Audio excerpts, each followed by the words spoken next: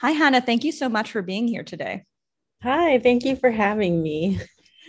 First of all, I just wanted to say Food in Cuba has been such a, a great book to read for a million reasons, but also because you academic writing can be so difficult, as we all know, and you really create characters and scenes and like you draw the reader in and you do that work to bring the reader into a place where they can really engage with what you're saying. And I just wanted to say thank you for that. Thank you for saying that. That's so nice to hear. That was one of my goals with this book was to be able to have non-academic people feel that they could be pulled into the book and get a lot out of it, even if they don't care at all about the theory or the academic concepts. Right, right. No, you really do a great job. And I've been reading so much academic work because I'm working on my own book. And I've had to read so many books about, meat that are just very, very dry. And I'm like, just give me something. But anyway, can you tell me about where you grew up and what you ate? Yes. So I grew up in a relatively small town in Wisconsin. So I'm from the Midwest. And I lived in town, but it was kind of a rural community. So like a lot of farmers in the area. And in my household, we ate what I thought of and probably still think of as like standard American lower middle to middle class fare.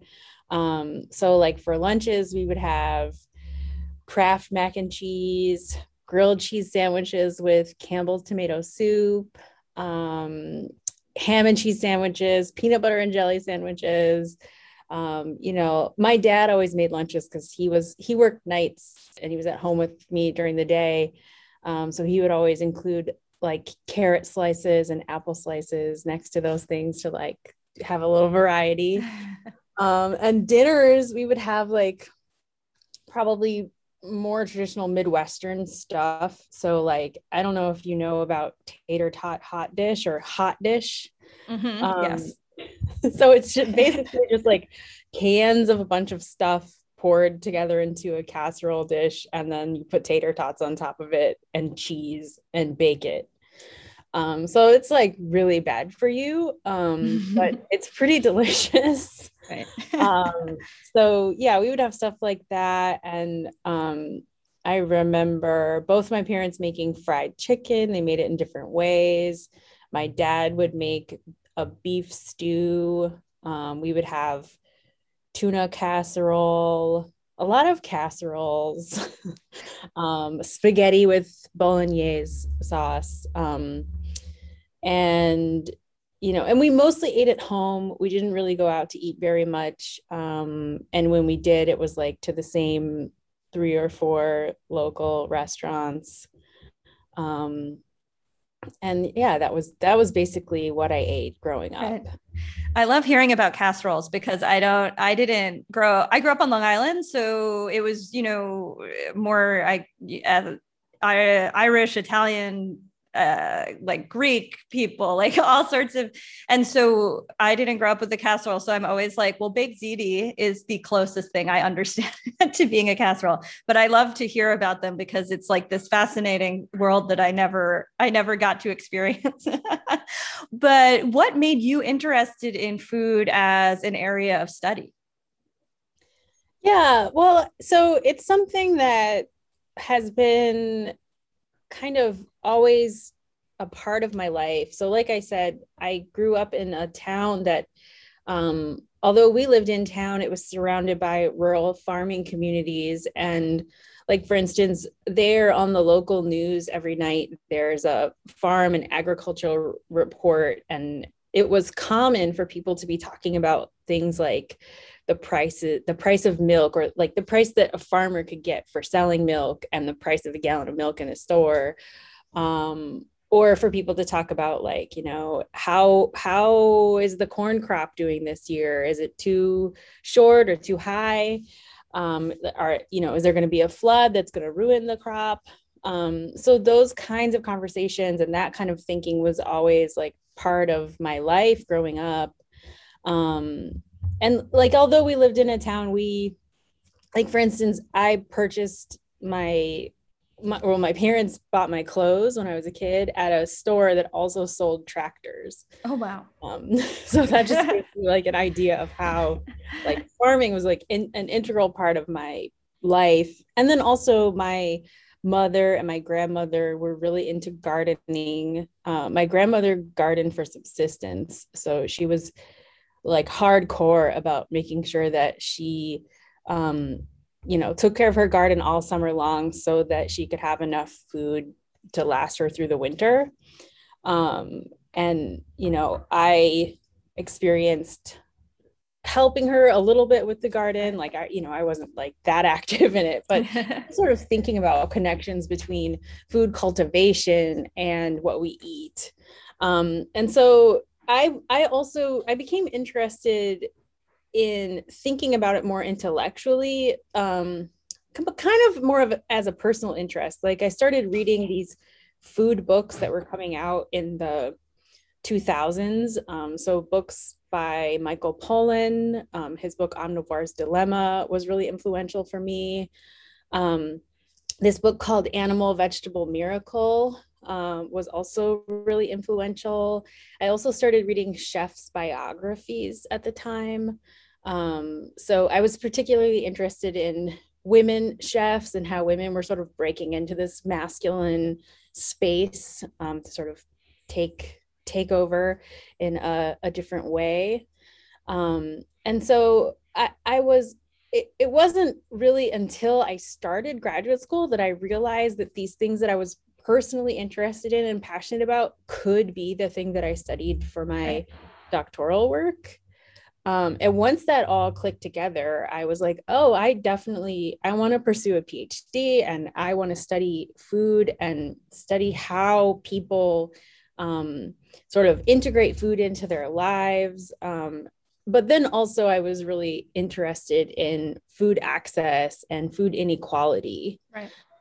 There were times when I was growing up when my family went through periods where we didn't have a lot of money.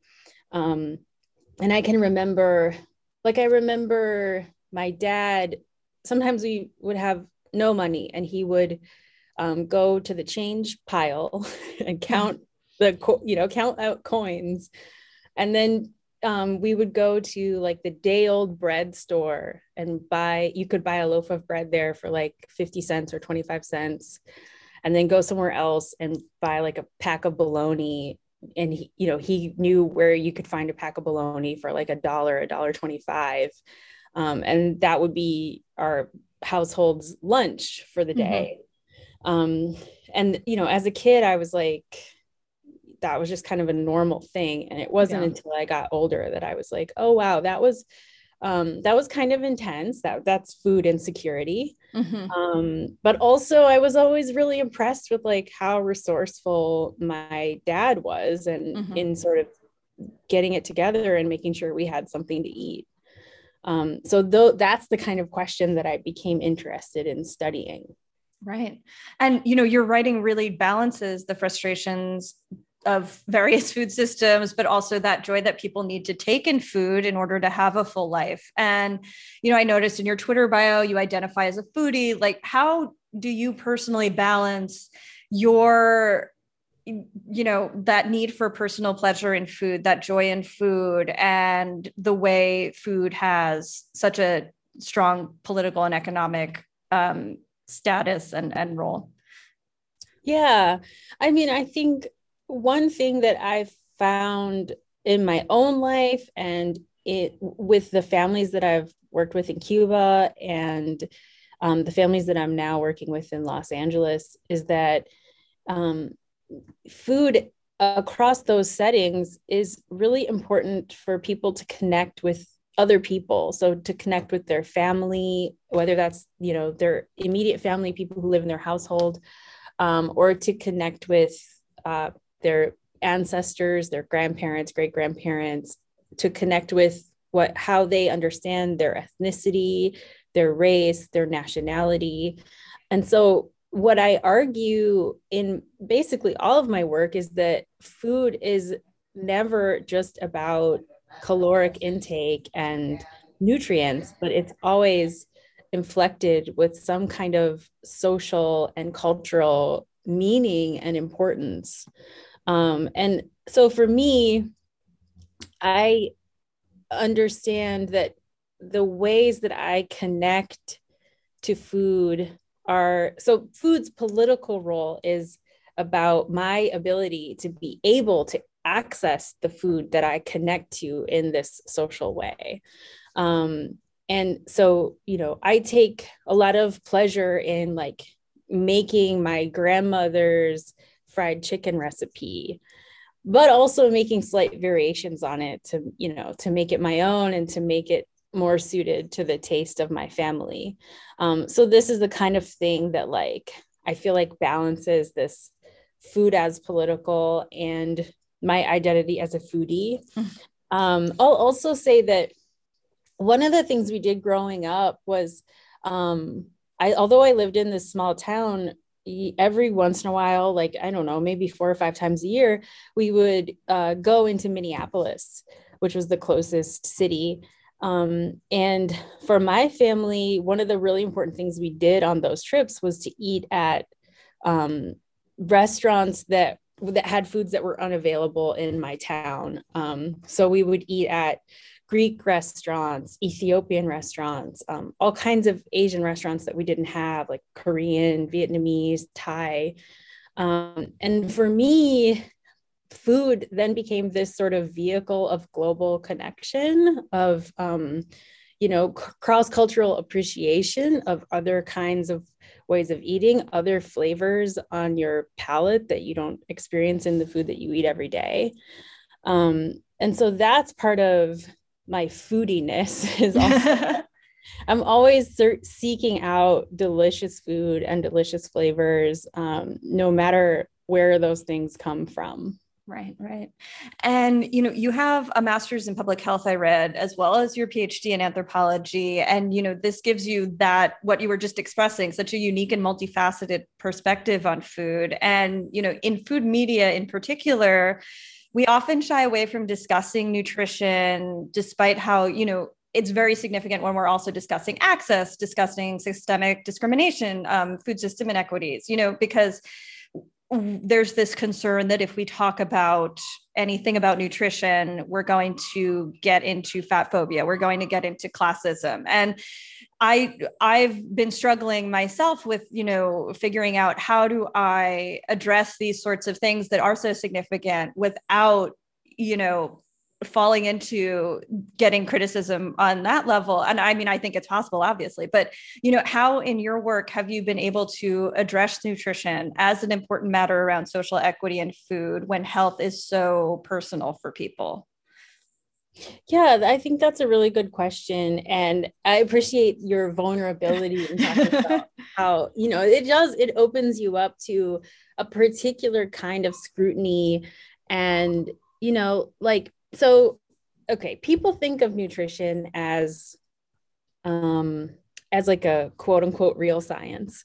But nutrition science actually is something that's constantly evolving and constantly changing. And we now can, if we look back in the past just a little bit, we can see how wrong we were just like 20, 30, 50 years ago about food consumption. And we can also see how much the food industry has influenced nutrition as a science, right? So we have early nutritional studies that were funded, paid for by food lobbying groups. So they might have been paid for by the dairy industry.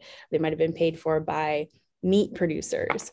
And those early studies really, really influenced the ways that we went for nutrition. So like something as simple as thinking that red meat consumption would cause heart disease.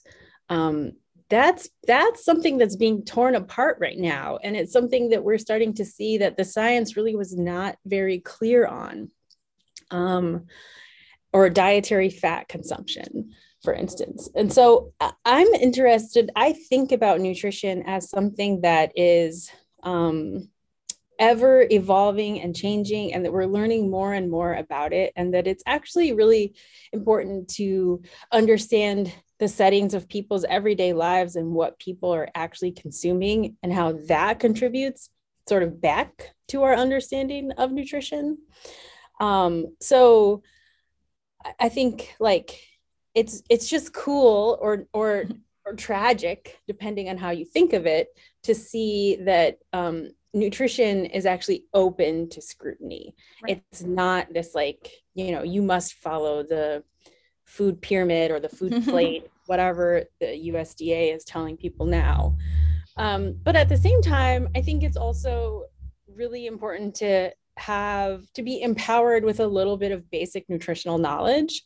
So to understand what our basic macronutrients are. So what is a protein? What is a fat? What is a carbohydrate? And to think about the building blocks that we need in order to function on a daily basis. So, you know, I will, if I'm like sort of assessing what someone's eating, I might make note that like, you know, someone's eating a lot of carbohydrates and they're maybe not getting enough dietary fat or protein in their everyday food consumption.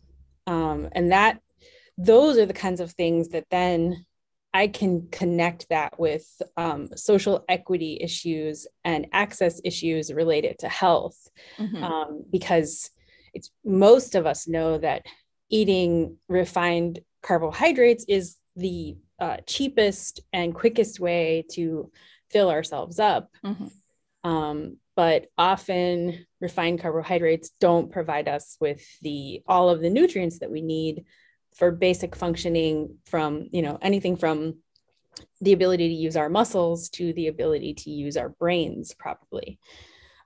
So when I start to see families that are unable to purchase the variety of macronutrients that they really should be having in order to be able to function, then I can talk about how the structural systems that are in place that are making it so that they can only afford to subsist on and, you know, barely function on the cheapest foods that are available in our system.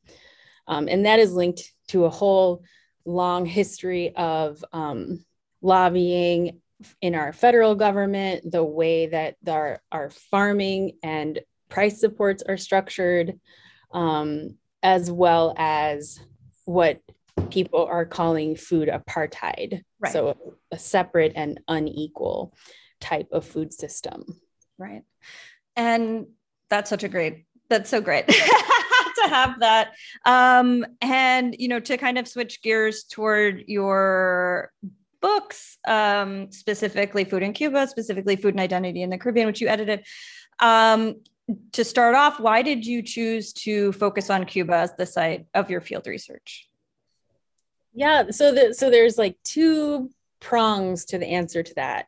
One is personal and one is academic. Right. The personal part is that Cuba was the first place that I traveled to outside of the United States. I traveled there the summer after I graduated from high school. And I went there. I had become sort of enamored with socialism and the idea that this was a wonderful place where people had access to free education and low cost housing and you know, free food. And then when I got there and I started talking to people were like, no, it's terrible here. We wish we were in the United States, where, you know, you have these other opportunities. And I, as a young person, was just very perplexed by that. It was confusing to me. And so I kept sort of pursuing this question of like, why people who have access to all of these things that I didn't have free access to, and why they focused on the difficulties and the complexities of those systems, and why they sort of wished that they had something else. So that's like the personal pull for why I kept doing the research. And then the academic reason is that it's fascinating that Cuba is the only place in the world that still has a food rationing system for every single resident. Mm-hmm. So they provide a basic amount of food for everyone, regardless of your status as a wage earner. You don't have to qualify for food stamps or EBT. You just are given basic, what you would basic, what we would call a basic bread basket. Right. And so that in and of itself is an interesting question. It's the only place that still does that. And it does a lot to prevent severe forms of malnutrition and hunger. Mm-hmm. And so that was what drew me to doing research there. Right. And, you've also worked more broadly on food and identity in the Caribbean and Latin America. Like, why are these places of particular interest? I know you're going to be coming to Puerto Rico soon too. Yeah. Well, I mean, I think I'm interested in particular sets of colonial histories that have impacted the region. So a shared problem of being the location of extractive capitalism for European colonialism and then for American occupation. And how, that's a very long history, but that long history has a really complicated and ongoing impact on basic things like food access across the region. So that shared historical foundation has led to both these complexities in food access, but also similarities in terms of cuisine. Mm-hmm. So I'm fascinated by little nuances between the islands of different things that have become like the traditional dish or more widely consumed, even if it's something as, just the different way that like a plantain is prepared. So it's that kind of cross between the foodie in me mm-hmm. and the social scientist in me is what makes me interested in the whole region. No, and that's so I love the idea of looking at it more gastronomically and those impacts too, obviously. And in reading your book, Food in Cuba, The Pursuit of a Decent Meal, it gave me so much to think about because I had this of course, like so many other people on the left, this like idealized, vision of what Cuba, what eating and being in Cuba would be like. And, living in Puerto Rico, like there's so much writing about, 85% of food is imported. And like, I've done this writing too, but before I lived here. And then when I live here, I experience like so much abundance of foods and like just so much sharing and generosity in food. And like, whether people have just their own garden or they have a farm, like there's so much food here grown here. Like it's just really that contrast between like the official kind of line and the actual lived experience has been such an interesting thing to understand. And, because Cuba, as you wrote, is so dependent on imports. And I really was shocked by that. And, because, I thought it would be a similar sort of situation to Puerto Rico, at least in terms of smaller farming. But, because there's that poem from the 1800s, Two Wings of the Same Bird.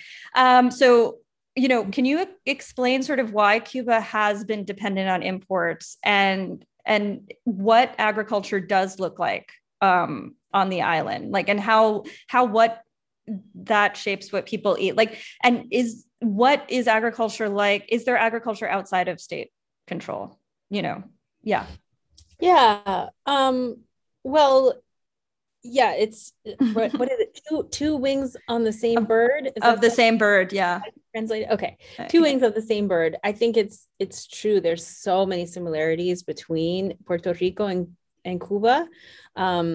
And one thing, right, was that they both started as these sugar growing plantation societies based on chattel slavery of enslaved Africans. And that, they were seen as places that were producing sugar, producing sweetness for the rest of the world. Then sugar brought a lot of money. So it made sense to build an economic system off of sugar, but also that whole economic system was supported by free enslaved labor. So Cuba continued to heavily produce sugar basically all the way until really now. So between the late 1800s and the 1950s, Cuba had sort of preferential trade agreements with the United States. They produced a lot of sugar that was exported to the United States. And then when Cuba became socialist and the United States embargoed trade, shortly thereafter, they made geopolitical agreements with the Soviet Union. And so they were able to preferentially trade sugar for all kinds of goods, anywhere from weapons to canned foods. And when I say preferential trade, I mean that the Soviet Union gave them a better price than the price on the market. So that reliance, because the early socialist system was built on that reliance, and it really was not until the collapse of the Soviet Union or a little bit in the 1980s that Cuba started to try to develop a more robust agricultural system. People in Cuba and elsewhere say that it's really because of that reliance that Cuba's domestic agricultural production system was never fully developed. And then the problem was that when they tried to develop the agricultural system, it was the 1990s. It was their worst, possibly now their second worst economic crisis. And so there were no inputs, there was no fuel, there were not tractors, it was too difficult to develop domestic agriculture at that time. And then over like between the 1990s and now, there have been all kinds of efforts to increase domestic agricultural production. And a lot of those things have happened, but they haven't happened maybe in the way that we might imagine. So one example is that Cuba has increased their ability to process food on the island. So instead of importing fully processed goods, they import raw goods and then process them themselves, right? So instead of buying pasta, they buy wheat and they turn it into pasta. Or instead of buying oil, they buy soy and they process it into oil. So that's been a huge form of development, domestic development, that they've done for themselves to decrease the cost of their imports. And then they've also developed domestic poultry industry. So now there's more of the eggs that are consumed in Cuba come from Cuban chickens, and more of the chicken that's consumed in Cuba comes from Cuba, but it's still, that meat is still heavily imported actually. So when they give you the numbers of what the imports are, in Cuba, it does fluctuate anywhere between 65% to 85% of what's consumed on the island is imported. And that's mostly staples and meat. Yeah. But all the foods that we think of as these sort of tropical abundance foods, like fruit, certain vegetables, tubers, which are viandas, really very important to Cuban cuisine, those are produced domestically. Yeah. So those are also abundant. So when people talk about there is no food in Cuba or there's not enough food, they're not talking about a lack of mangoes or a lack Right. of plantains. Right. Those things are all over the place. They're seasonal though. So right, Yeah. you can't get a mango when it's not mango season. Of course. Or you can't get an avocado if it's not avocado season. But all those kinds of things are produced domestically.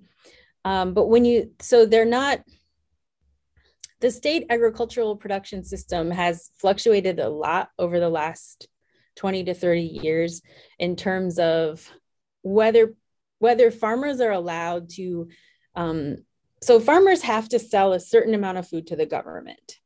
And then once they meet that quota, sometimes at different historical periods, they're allowed to sell that food directly to consumers. Or other times they've sort of clamped down on this and not allowed farmers to sell directly to consumers.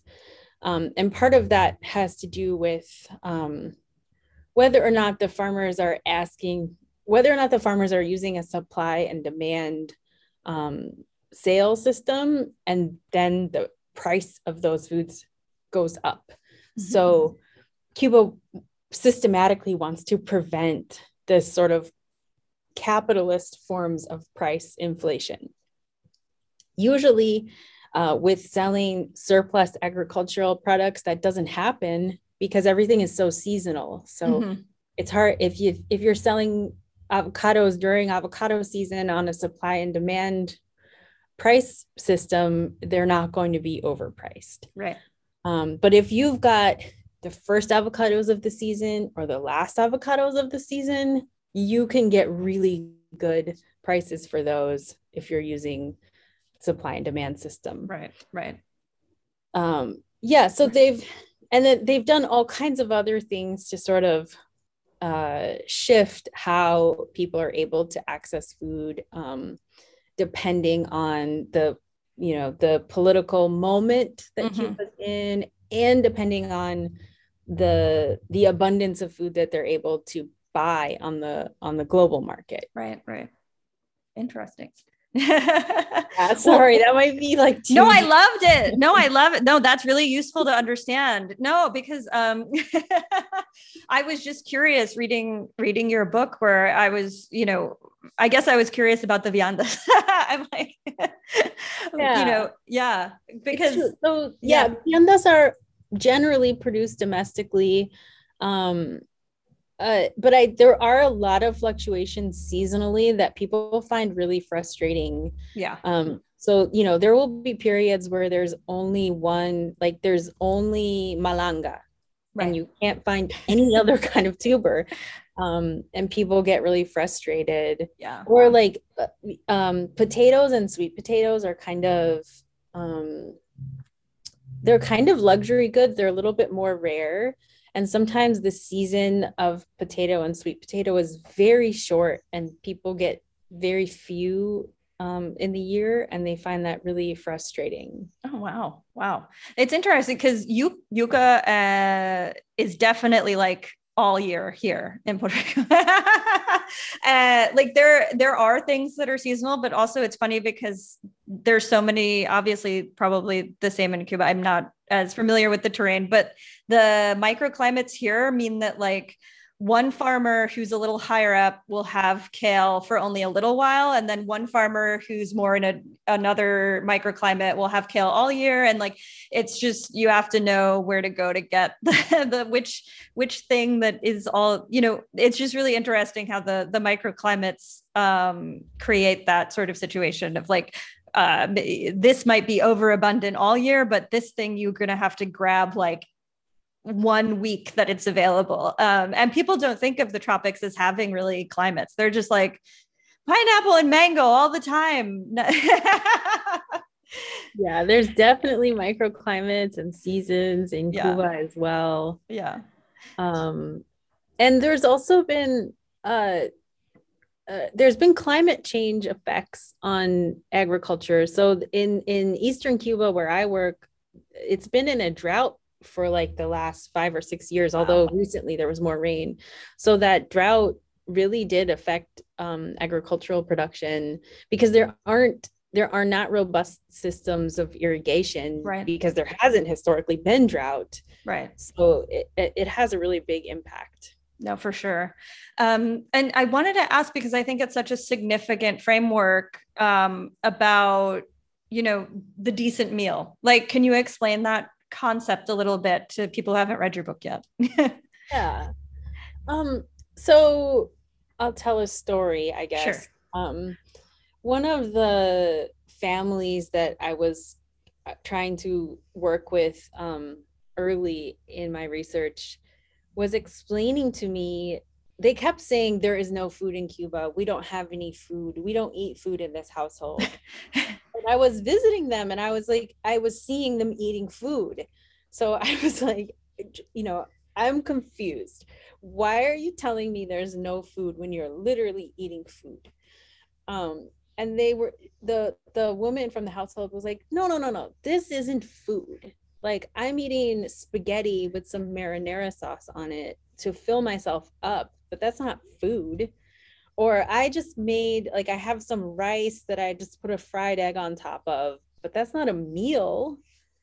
And so it took a while for people to explain this to me over and over again, that when they said they didn't eat any food or they hadn't had food in a long time, what they meant was that they hadn't had what they consider to be a decent meal or Right. real food. So that for them means a full meal that has all of the categories of different nutrients and different types of food that they believe they're supposed to have based on historical, familial, social understandings of what is appropriate to eat.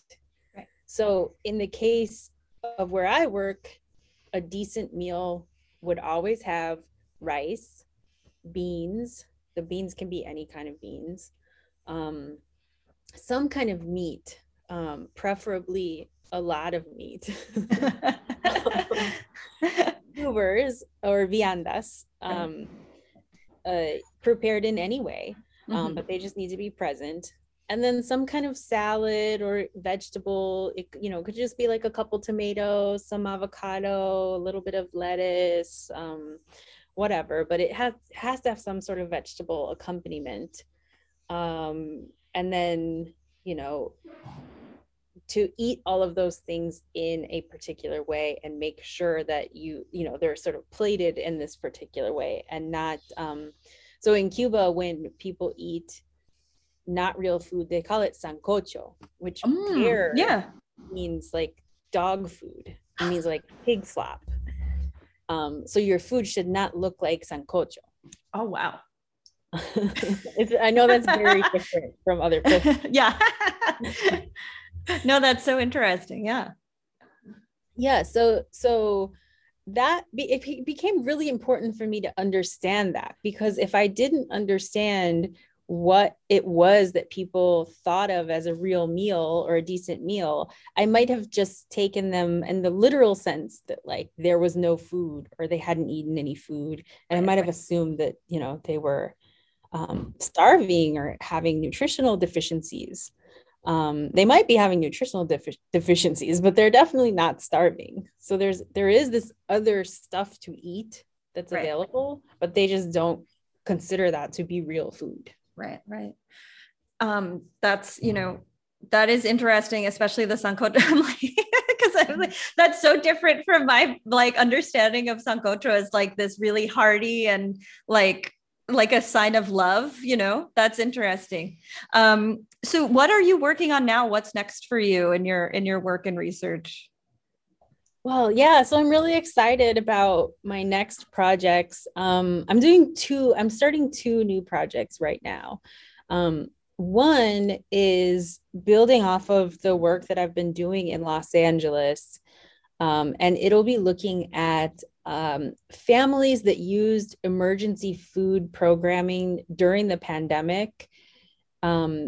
And after those programs have been taken away, how those families are readjusting to having to purchase food when maybe their home economic situation hasn't changed, but the emergency food supply has gone away. So I'm just putting in, like, getting the permissions to start doing the interviews for that work. And I'll be doing that over the next couple of years. And then I'm also going to be starting a project that will be based in Puerto Rico, but will be multi-sited throughout the Caribbean, which will be looking at fish. So local fish consumption and local artisan fisher people. So one of the things that constantly comes up when I talk about my research in Cuba, audience members always ask, well, it's an island, it's surrounded by water. Why don't they just eat more fish? And there's multiple reasons for the answer to that question. But I just really want to dig deeper into histories of fish consumption, culturally appropriate fish consumption, and then some of the really climate change and environmental impacts that have caused a reduction in the availability of edible fish in the region. Oh, that's so great. That's really fascinating. And that's going to, because it's true. People here are like, where's the seafood? And it's like, it's there. And, you know, there are a lot of chefs preparing like whole fish and everything like that's local. And, you know, but people assume like a culture of just like abundant fish everywhere and shellfish and everything. And it's like, well, there's so many reasons why that is not the case. But it's one thing that's really interesting because I don't eat fish, but I eat oysters. And so like the local oysters here, it's a very interesting case of the microclimates in the ocean itself, where it's like in the Southwest, the oysters are really small, but really good and like high salinity. And if you get them in the Northeast, they're bigger, but they taste to me terrible because there's like no salinity and it's just like, oh, it's just like the pure texture of an oyster. Like it really needs a lot of pique and everything. So I'm going to be fascinated to watch what your work is in that. And today you're going to be the first person to get a new final question for these interviews. Yes. So I wanted to ask, how do you define for yourself abundance? Abundance. For me personally, abundance would mean never having to worry or, you know, fear that it won't be there. Yeah. So just always knowing that something is there. Right. And so I think that could be applied to material things, but also like sentiments or time, which obviously time is not going to be abundant for most people. Yeah. Awesome. Well, thank you so much, Hanna. This has been really great. Yeah, thanks. This has been great.